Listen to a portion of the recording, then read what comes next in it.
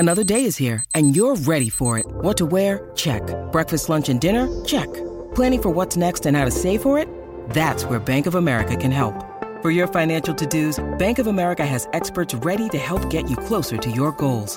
Get started at one of our local financial centers or 24/7 in our mobile banking app. Find a location near you at bankofamerica.com/talktous. What would you like the power to do? Mobile banking requires downloading the app and is only available for select devices. Message and data rates may apply. Bank of America N.A., member FDIC. So it's all for play for still? I think so. Do you want to bet against us?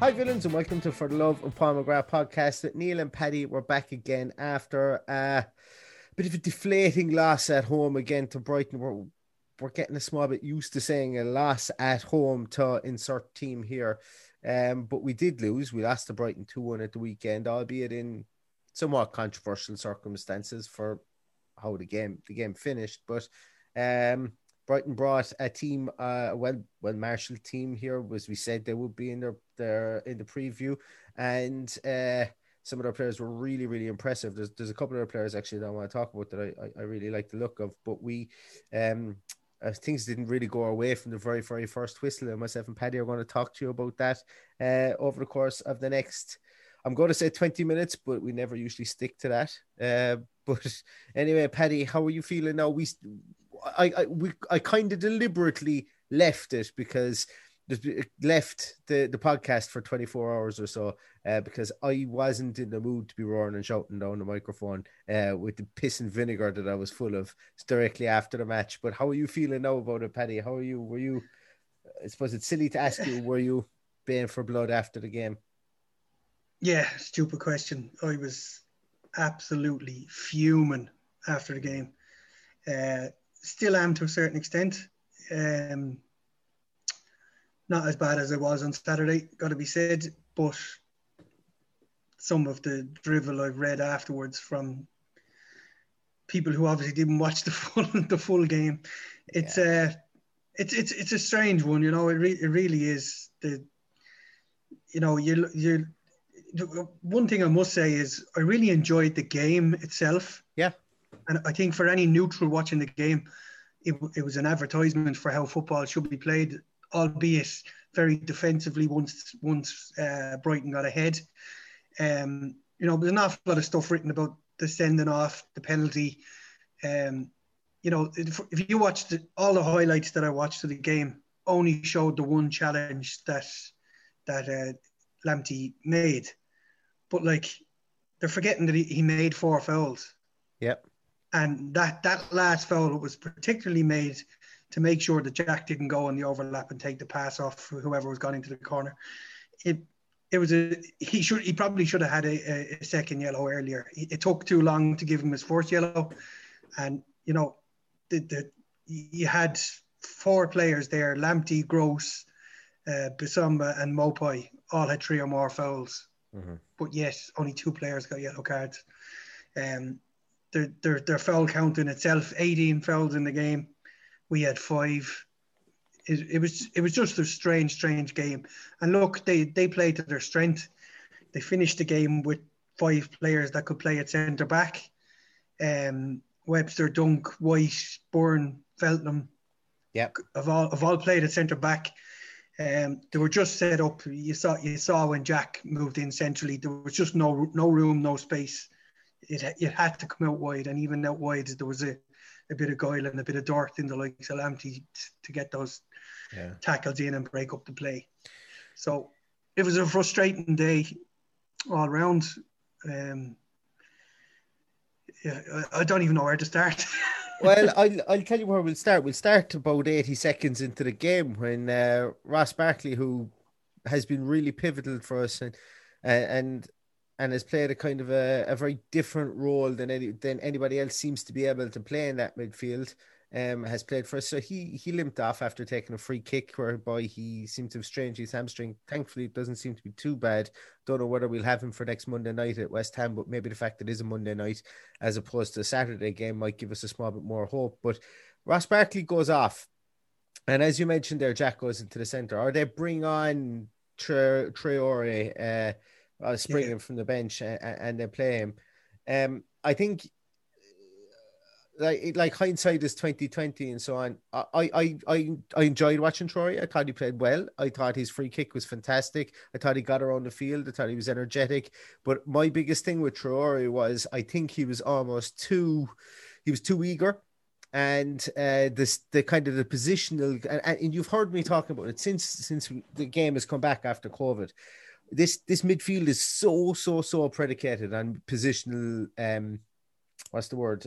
Positional discipline is the word I'm looking for. It's really predicated on it. The only one who doesn't need to have as much positional discipline is Grealish. Even Trezeguet when he's come in, he's had that discipline because El Ghazi, when he played there after we came back, he didn't show the same amount of discipline for staying to his position. So when we bring on Traore, it's not that I would say he was ill-disciplined. It was just, it seemed he was really eager, and he was, he tried to be everywhere, I think is what it was. And he tried to get on the ball and he tried to chase everything down, which was fantastic, which was good. But it was like the team, I the more and more I watch this team, I think we're very much almost nearly a muscle memory team at times. And when Traore was herring around the park, McGinn was out of the game because that's McGinn's role. McGinn's role is to hare around the park after these players, but when Traore was doing it, McGinn was kind of lost for the first 20 minutes, the first half, I would say in total. And if McGinn is lost, Douglas Luiz is lost, and that whole axis of three in midfield was the problem because I don't know what Tyrone Mings was doing for the first goal, but if you see it, like usually you've got Douglas Luiz would be almost back there in a three at that stage. And then for their second goal as well, we had nobody in that corridor between the defensive line and the edge of the penalty area. Douglas Luiz was very far forward, and John McGinn had pulled right out onto the left. So for me, I think losing Ross Barkley was huge. It was pivotal to where it changed completely how we played the game. I don't think Traore is up to, I'm not saying that he's not going to be. I just don't think he's up to the pace of what we asked him to do. Initially and eventually, as I said, led to Jack playing through the middle at some stage where there was literally no openings for him at all. I've said it once, I've said it 1,000 times. I think Jack on the left is his best position. But I do believe in my opinion, it was the wrong substitute to make. Bearing in mind that we had a relatively fresh Conor Horan and Nakamba, who, while they've obviously been travelling and played a bit of international football, I think they disrupted the way we play by bringing in Traore as opposed to bringing in one of the other guys, and it would have helped us out defensively. There's a lot of ways of looking at it. There, I do trust Dean to make these decisions. I'm 100% behind them. But if it was me, and that's the only thing I can judge you by, if it was me making a decision, I would have brought on probably Connor, if not Nakamba. And I don't think much would have changed. I think McGinn probably would have got forward a bit more. But I just think Traore isn't up to the pace of the Premier League for whatever it was, 85 minutes that he was on. Yeah, just as a proof, because he ran out of puff late on in the game. So it's a strange one. It's unusual for it to happen so early in the game. I was a bit disappointed that somebody with hamstring problems would pull a hamstring so early in the game. It would suggest that maybe the proper stretches weren't done. I've honestly nothing to back that up. I was just disappointed that it happened so early because he's been out twice in his career for long periods with hamstring injuries. So surely that's what you would focus on. I'm nothing to say whether it was that hamstring or the other hamstring or whatever it was. It's just he's obviously susceptible to hamstring injuries. So it'll be interesting to see how long he's out. I know they're saying it's not as bad as they first feared, but hamstrings are just tricky things. I don't envisage we'll see him next Monday either. Yeah. and to just go back on that point, like it begs the question, and like before anybody, I suppose, kind of throws their eyes up to the air and kind of tuts and goes, well, Jesus, if Paddy and Neil aren't optimistic, well, we're all fucked. So if Paddy and Neil aren't optimistic, because we usually are, we usually find somebody else to blame that isn't in Aston Villa. But what I'm prefacing here is the fact that what has changed so much since Fulham, the fact that Conor Horan played that game, played really well, and we have a blueprint that we could have just gone back and played again. So, like, what I mean by that is that we played with Conor Horan all last year, and like, it would have been very easy for Conor to come on and revert back to that game plan. And against Fulham, it served us pretty well. It served us actually really well because we won 3-0. And instead of bringing on Traore and inevitably having to make two positional switches, bringing on Conor and only making potentially none, was, call me old-fashioned, but that's the way I would like to do it. As I say, look, it's all hindsight. I do think Traore played well. I think he got around the field. I think his free kick was absolutely brilliant. He got on a couple of balls as well in around the edge of the area, and I thought he played well. But as I say, as you said, he will come on with time. Absolutely. I see a good player in there. I see a really good player there. Do you know what might have even been better for him is if we moved, because I thought Ollie Watkins is one of the poorer players in the field. And I think that maybe if we had moved Watkins out to a wide position and put Traore up front and let him lead the line for a while, just mix it up a small bit, because Watkins, while a lot of ball was played to him, and he did get a lot of ball played to him, he left the ball behind him a ton. He had a strange game. He had a very strange game, I think, Watkins. But it was so pivotal that 80 minutes in, we lose Ross Barkley. And while we didn't look powder puff, because we did attack really well. And I think that gets lost in the fact that we lost the game, is our attacking intent was really good.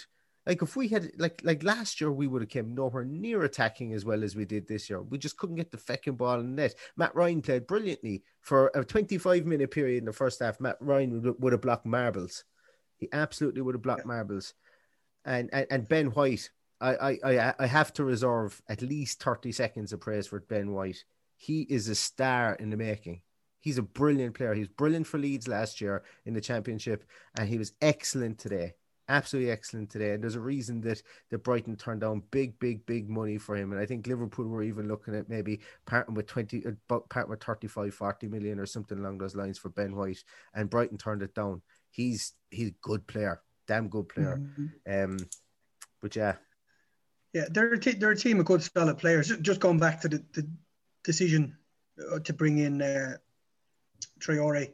Obviously, we're not privy to what's going on in training all week. So he obviously deserved, or the management team felt he deserved to have a go off it. So, good luck to them making that decision. But it wouldn't have been what I did. And I know you say we're being negative. We've been beaten, so it's our right to feel a bit negative about it. And there's more reasons as we'll go on to why we were beaten. And I think the main thing is overlooked. We played 3:00 on a Saturday and everyone was delighted. It probably went against us. Yeah. Bear in mind, you look at, Mings, Jack, Douglas Luiz, John McGinn, all looked like they were playing with lead in their boots. And that's just my opinion. I thought they were very, very leggy. Trezeguet, who again did a lot of travelling, he was like a bee buzzing around the place for the whole game, and it didn't seem to knock anything out of him. But you go back to, and I remember having this conversation, not name dropping or anything, years ago with Andy Townsend, and he remembers playing, I think it was Chelsea they played at 12:00 on a Saturday, after an international break where they played 2 games, and the Irish players that were in the squad were absolutely out on their feet. And they were complaining about the match being on at, 12:30 or wherever it was on a Saturday. So that obviously has an effect. And there's an awful lot of pressure goes playing with England. So for Jack and Tyrone to come back after being involved in three international games, it's going to affect us. And it's just an awful pity that our Monday night matches next week and not this week, because we could have done with it. Even if we'd have got to a Sunday, I think it would have made a difference to their fitness levels and recovery levels. So I would imagine they'd be looking at a couple of days off this week to recover. I'd imagine they would have been in Sunday to get work done and just get the recovery session done. But there's a few of them there now that need a break. And, maybe it's time to mix it up in midfield. Obviously, we probably won't be without Barkley. I think, yeah. But it's going to have to be. You're going to have to see either Connor or Nakamba coming in there, because they've been patient. They've been waiting for their chance, and it'll have to come in the next game. I'm not saying that we won't win the game without either of them doing it, but like John McGinn looked. I'm hoping it was just tiredness. But some of the passes he gave, you're just scratching your head going, this is not the John McGinn we're used to. And you tried to say he was on the sauce all week after Scotland qualified for the Euros. He was definitely on the sauce after they qualified. Anyway, I don't know how long after that. They ended up losing the 2 subsequent games, so maybe they were. I don't know about you, Paddy. I've played some of the best games I ever played, fully inebriated. So I'm not good. I know, but actually, yeah, I suppose that is a talking point. I watched the game back again. I've watched the first half more so than the game. I watched the first half back again twice more since Saturday. And because we had the luxury of, it was on Premier Sports here in Ireland, we had it free to air, which is a nice little bonus.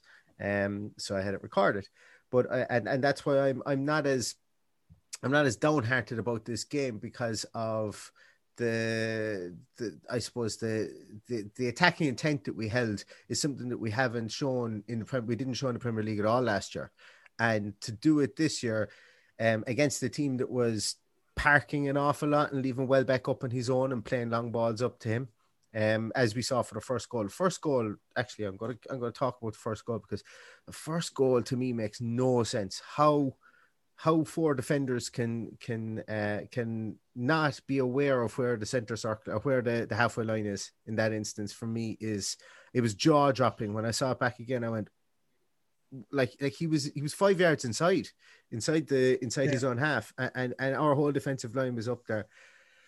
But yeah, that was a worry, a big worry, and it was a big mistake. That's the only way we can call it. Whose mistake it was, I don't know, because it is a mistake when you look at who you're up against and the pace that Danny Welbeck has.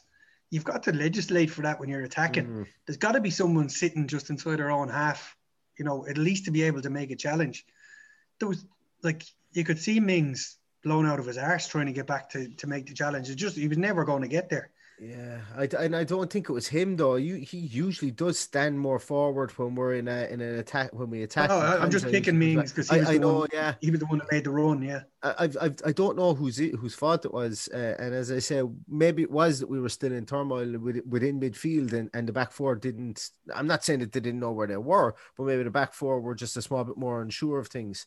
But that for me, and it goes back to the John McGinn thing. After watching the first half, he was out of sorts because we had no coherency in the midfield. We didn't know where people were, and our ball, as you said, that out ball from John McGinn, those passes from him, he was picking the ball up in a different portion of the field. And I know people are going to say he's a professional footballer, we should be able to pass it anywhere within the field, and that's fine. But a lot of tactics and a lot of systems and stuff like that is essentially muscle memory. It's like, I'm going to pass it to this area because X, Y, and Z, because I know that player X, Y, and Z is going to be there, or at least I'm going to have a 60% or 70% chance that one of my players are going to be there. And when there's that bit of dysfunction, the way things are passes and stuff like that can be off. But that first goal, it was a real sucker. It was a real sucker punch, and he finished it well. And to be honest with you, and the showing that Danny Welbeck had yesterday, he would be a perfect striker at the top of our front 3 the way he played yesterday.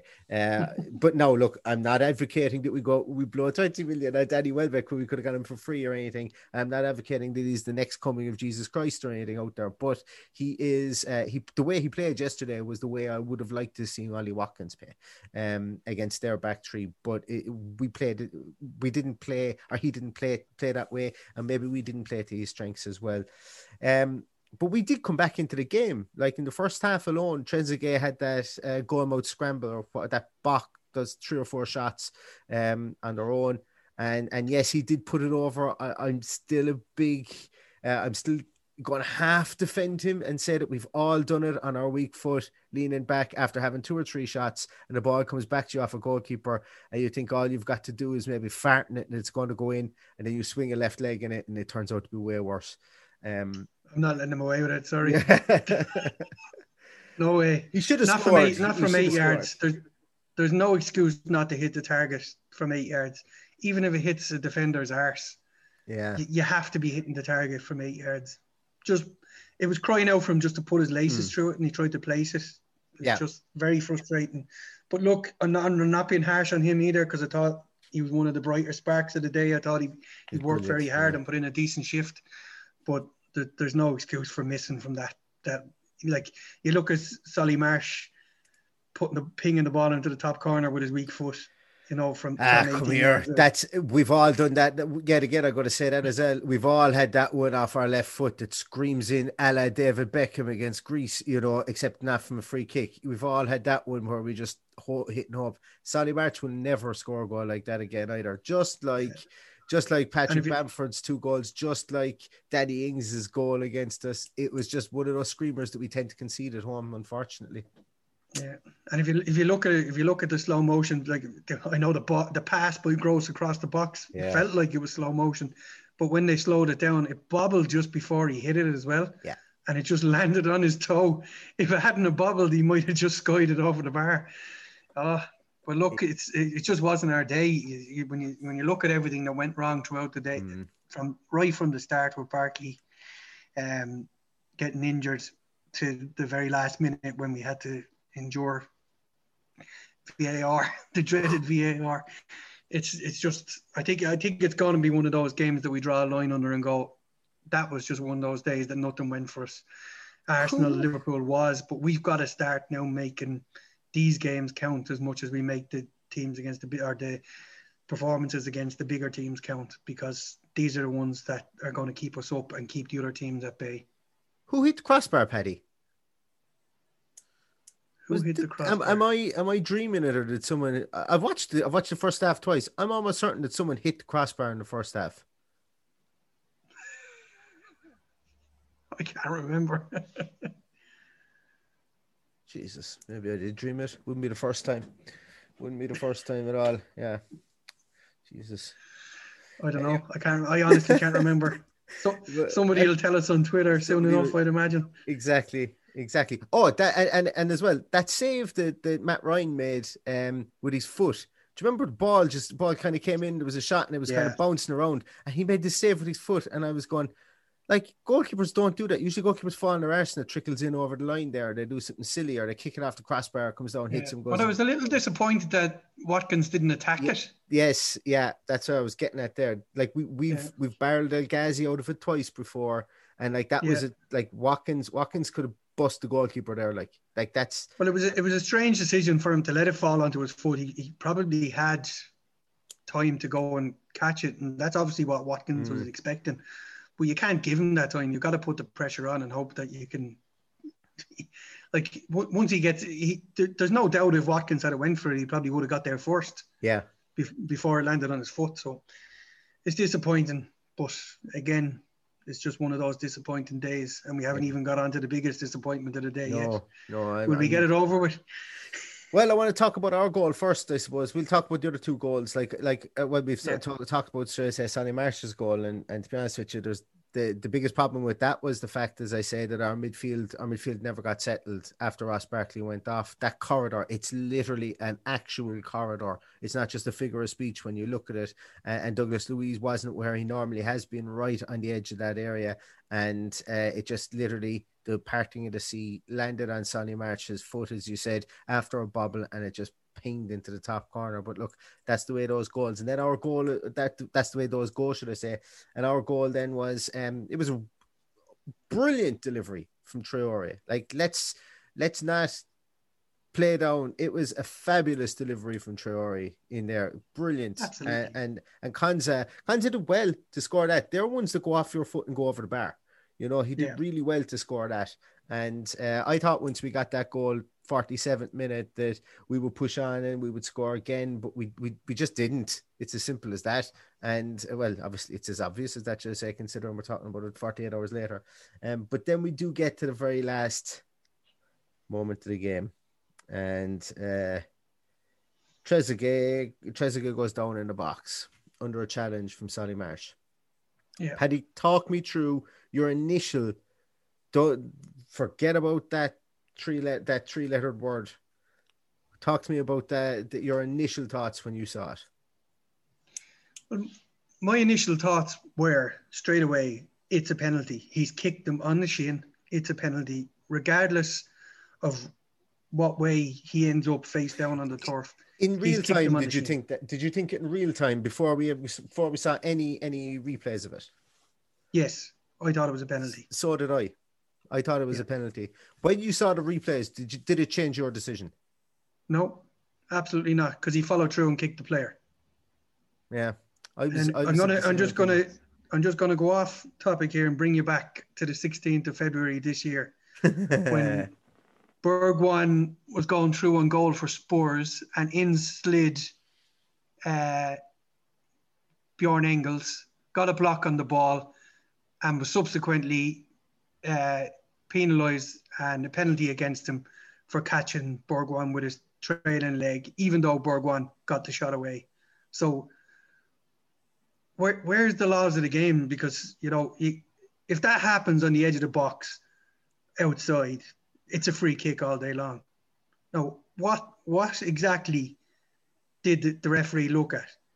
His tackle was late. As a result, it hit off the side of his leg. It didn't hit his foot, which is ultimately what he was trying to do. So because he missed it, he followed through and kicked Trezeguet. It's a stonewall penalty. And every neutral has said it's a stonewall penalty. Absolutely everybody.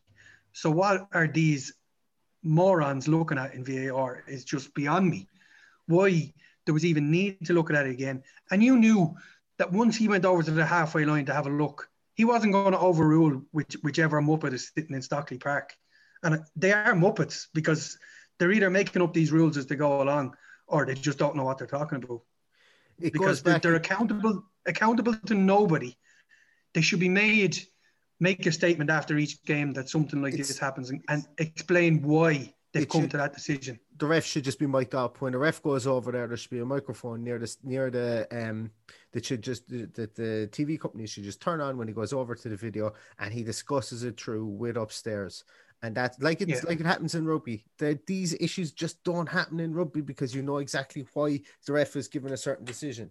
But we spoke about this before the podcast. We spoke about whether we feel it was VAR's fault, or whether we feel it was Michael Oliver's fault. And for once, I'm not saying that VAR don't have anything to do with it, but I was way more pissed off at Michael Oliver there, because a referee can still turn around and he can overrule that and say, "Hey, lads, it wasn't clear and obvious."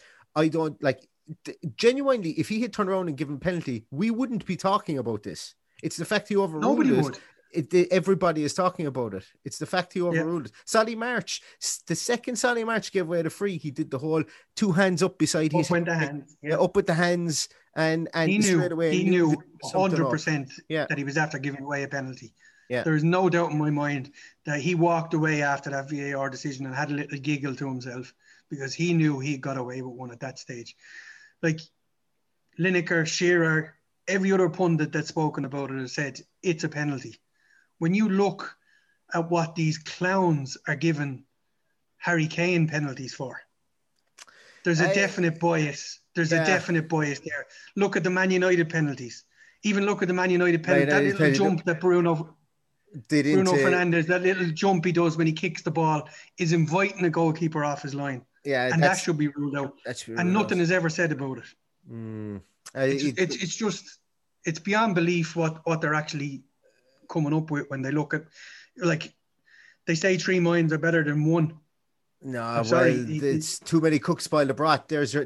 Well, that's what's happening. Yeah. Exactly. So there should be no VAR. It should be, if it's that contestable, you've got maybe, like tennis where you've got so many different, maybe 3 in a game that you can contest something. Contest, And say, and sorry, then we're it goes using one to of our VAR. Then it goes to throw VAR. a flag in, let the referee come over and watch the replay. If he's happy with his decision, like, where is the clear and obvious error in kicking someone in the shin? Because he didn't kick the ball. The ball hit off him, but he didn't kick it. No, and look, and this is why we didn't start with it, and this is why I suppose as well, because I feel like we're talking about this the whole time, and I feel like I'm getting a victim complex from VAR. Yeah. I really do. I feel like I'm at times, and maybe this is why I'm kind of more pissed off at the fact that I don't think VAR overturned this decision. I think Michael Oliver changed his mind, and we've always been told that the referee doesn't change his mind, but now the referee changed his mind at the drop of a hat, nearly game in, game out, when he sees the video back. And is that the right thing? I once again, as I say, I cried for years saying that we should have VAR in the game, that it was a necessary thing to have. Now I'm looking at it and I'm going, its implementation is completely wrong, and I feel stupid for being such a big advocate of it, because it's like nobody is happy with the sport at the moment because of it. The reason I wanted VAR in the game is, and the whole point of it was to stop the bigger clubs bullying the referee to get the decisions, which Man United won championships doing for 20 years, which Jose did for the last 15 years or whatever long he's there. And it's still happening. You look at the penalties Harry Kane gets when backing his arse into somebody, and they're giving it because it's Harry Kane, because it's England captain, because it's Jose, and they're afraid of their fucking life with Jose. There I am cursing again. I'm so annoyed at this whole system. And it's right to be annoyed about it. And I've gotten to the stage now whereby I don't like making comparisons to any other clubs, because it's like once again, as I say, it's like I begin to feel like I've got a victim complex over it. I really do, and I don't know what the story is with it. I think you've every right to be when you go back and look through what we were done on last year. Yeah, like that's the only thing we can base it on. Like, everyone goes, "Oh, you got away one against Sheffield United," and I'm like, "Well, I'm sorry, the season didn't start there." And we didn't make the mistake, nor did the referee. At that stage, it was already 5-0 on VAR before that Sheffield United one. And that wasn't even VAR's problem. That was a problem with the technology. So the referee didn't even have a decision to make there because he didn't know about it. Like, if there, put it this way, if there was no technology there, we wouldn't, like, that wouldn't have changed the game. So for me, look, it was an egregious error against Sheffield United, 100%. Like, and no straight-faced Villa fan can sit there and say, "Oh no, we didn't fucking blah, blah, blah," whatever. It's not that case. It was wrong, and we should have lost that game. But look, it's we shouldn't have lost the Crystal Palace game or the Arsenal game. The list could go on and on. Yeah. So I think we're right to be having a go at them. Yeah. I think if somebody like Spurs or Liverpool starts having a go at them, they'd want to give their head a wobble, because they've got more than their fair share in their favour. But we undoubtedly have been hard done by, and maybe it's time in interviews to start standing up for ourselves. And I think they did. I think the fact that Graham Potter came out and said I don't know what a penalty is, and Dean Smith said I don't know what a penalty is, and just so you sit there. But it's all very well Graham Potter saying that afterwards. He was shouting at the referee while the referee was looking at the screen. Yeah. So, you got to play the game that way as well. But like you mentioned there about Liverpool and Spurs, if they started giving out about it, they got their fair share. Every wrong decision is a wrong decision. So once again, like I know what you mean by it. Like that, the bigger teams are probably more. They get the cause. Like, look, Bruno Fernandes. Everyone is waxing lyrical and saying he's gotten this many goals and this many assists for United, and he's like number one in all the statistics since he joined the Premier League. And then when you drill down into it, a lot of them are VAR decision penalties and so on. But as I say, I really, really, really don't want to come on and talk every single week and comparing other people and say, and what about and stuff like that, because it's tiring, and everything in the world at the moment is what about and but I just wish they could just get it right, because it's an easy thing to get. Theoretically it's an easy thing to get right, but until they do, it's going to be heartbreaking for not just Villa fans. Unfortunately, you've got you've got referees making these decisions, and they're always influenced by big clubs. I don't care what anyone. I'm not saying that happened on Saturday. It just does happen in general. Because if it's 50-50 and it's Jose Mourinho or Jurgen Klopp, they're getting a decision. And they have done all along since VAR come in. Whereas with us, it's time now to really put the pressure on them, because that seems to be the way it works. And that's the way it has worked historically. You remember going back to the days when Fergie used to be pointing at his watch, and all of a sudden there was 6 minutes injury time, when there was never 6 minutes of injury time deserved. But what we're discussing there, I don't think is a VAR issue. That's gone on since the dawn of time. Like Brian Clough used to get that as well. When you look back, because he was so animated in the sideline, people used to, like, there was I can remember one referee standing up to Fergie, and it was David Ellery. But that's because David Ellery, I don't think, cared about whether people liked him or not, yeah, maybe rightly so.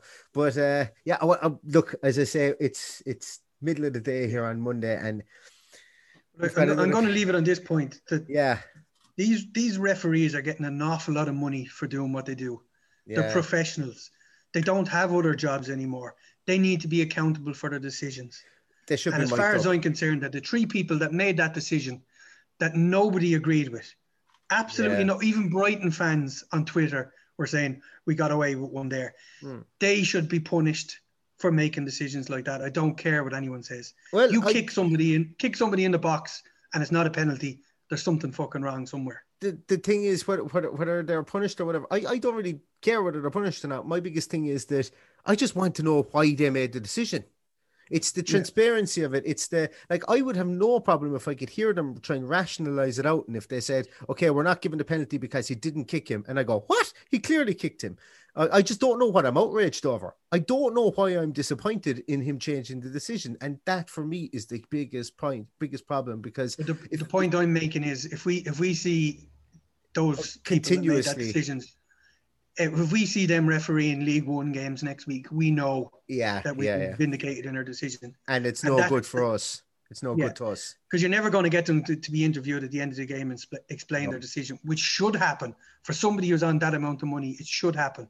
There should be justification for it. Or even the interviews afterwards, because they can just not answer the question.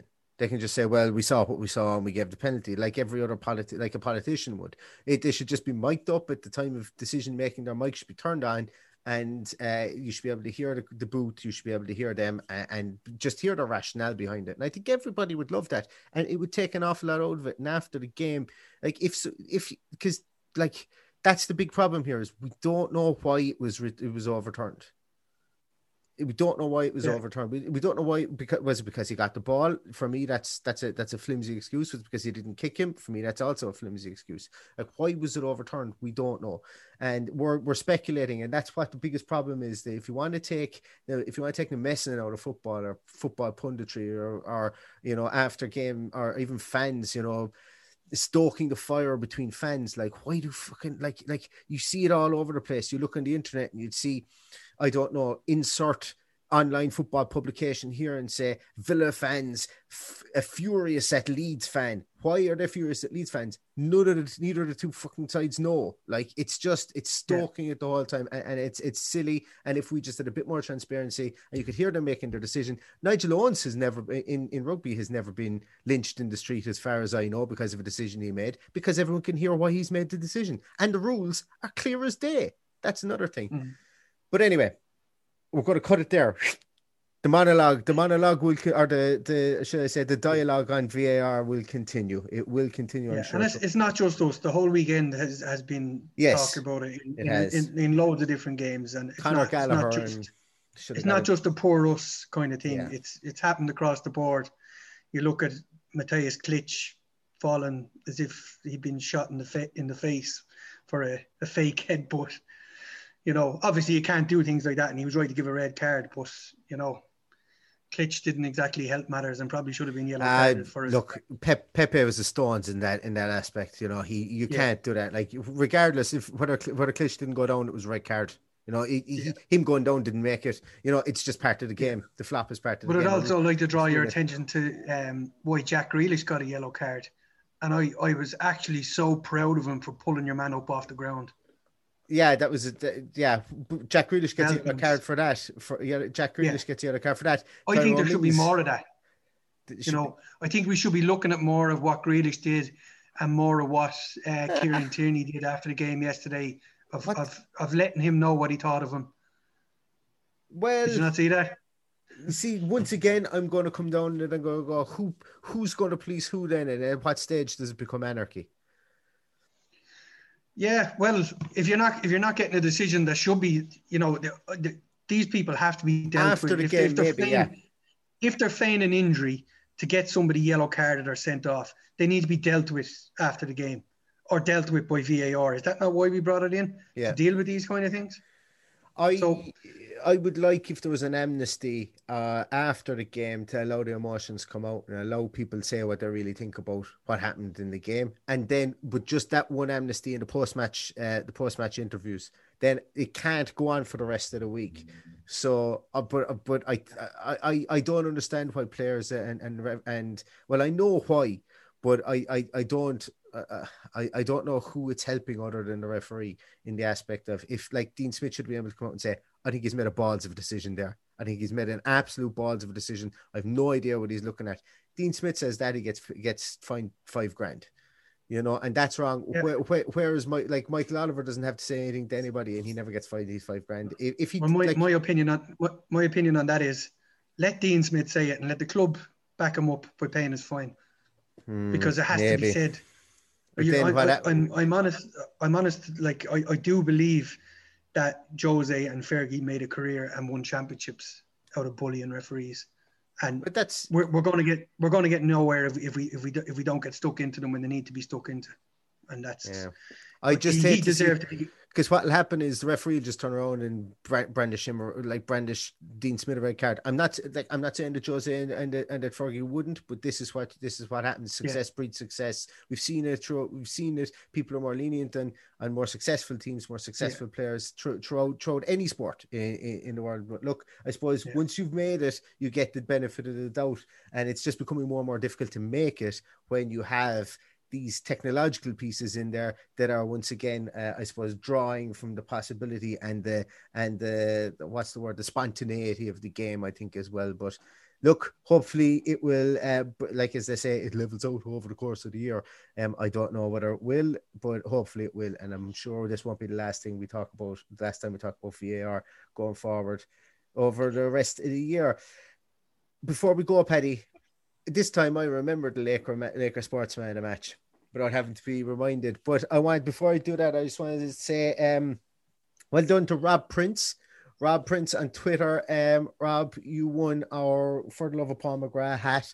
So on Friday, a box came, in case you guys didn't see it on Twitter, Friday a box came to the door, and it had a couple of For the Love of Paul McGrath beanie hats, bobble hats, and they were actually class. The guys in Laker Sports, John in Laker Sports, sent me up a couple of them, and like I couldn't get over them. They were amazing. So I rang him straight away and I thanked him for them and everything. And we're thinking of getting a couple of more run off and maybe putting them up for sale, guys, if you want, just like whatever, cover cost price and postage and packaging, because cold weather is coming in now. If you guys want to rep For the Love of Paul McGrath podcast beanie hat or bobble hat, keep an eye out on Twitter. We might put something up there. We'll just do a limited run or whatever, and we'll see if we can get a few made up.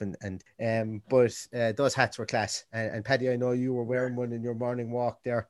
I saw a picture up of it. But yeah, congratulations to Rob, as I say, and hopefully that hat should be winging its way to you, because I sent it off there this morning. But our Laker Sports, the makers of said hats, our Laker Sports. That's LAOCHRA, in case anybody is looking to see if they can maybe get anything made up by them themselves. Our Laker Sportsman a match today, Paddy. I'm going to let you pick it because for a change. Thanks. I let you pick it in defeat. It's very easy to pick it in the win. I was torn between two. I was torn between our goal scorer Ezri Konza, and I was also thinking Trezeguet. But I think when we talk about all of the people who played with lead in their boots and just were off the pace on Saturday. I thought Ezri Konsa was our one shining light throughout the game, and he capped it off for the goal. So for that reason, he's my Laker Sports Man of the Match. Excellent. Yeah, can't disagree with that. Played pretty well and really blossoming in this system, in this team, and as the season goes on as well. So fair play on that one. Lads, that's going to do it for us today. 20 minutes has turned into 45, if not 50, if not an hour. I can see there's over an hour. Thanks to VAR. Yeah. Thanks to, maybe we need VAR to tell us to shut the fuck up at times. I think that's what we need. If anybody wants to be VAR, give us a shout. But thanks a million to everybody for listening. Listen, it's as always, I can't thank you enough. Thanks to everybody who interacts. Thanks to everybody for liking and sharing the video about the hats. It was a bit of crack on a Friday night, and unfortunately we didn't have the result we wanted, but we might. I've got one or two still floating around there. We might have another giveaway for the West Ham match as well. So if you guys are around or you're on Twitter, should I say, keep an eye out for that. You can follow Paddy on @VillaPaddy. You can follow the podcast on @LoveMcGrathPod. Onwards and upwards. We're still 7th in the league, and we're still in a very healthy position. And we're light years ahead of where we were last year, performance-wise, points-wise, confidence-wise, player-wise, stature-wise, in the eyes of the media, and the eyes of everybody, in the eyes of the world. We're light years ahead of where we were last year. So don't let a couple of defeats that we've had this year, that we probably would have had in past years against Liverpool, Leicester, and Arsenal, deflate anybody. We're still on the right road this year, and this year is going to be a cracker for Aston Villa, I'm sure of it, especially as we go in towards the Christmas season here. So Monday night again, guys, we'll be back to you maybe Friday, I'd say, with a pre-match preview. Maybe Thursday or Friday, I don't know. I'm off this weekend. Depends on whatever day I can haul my arse out of bed. I'm off this week. But until then, guys, all that's left to say is up the Villa. Up the Villa.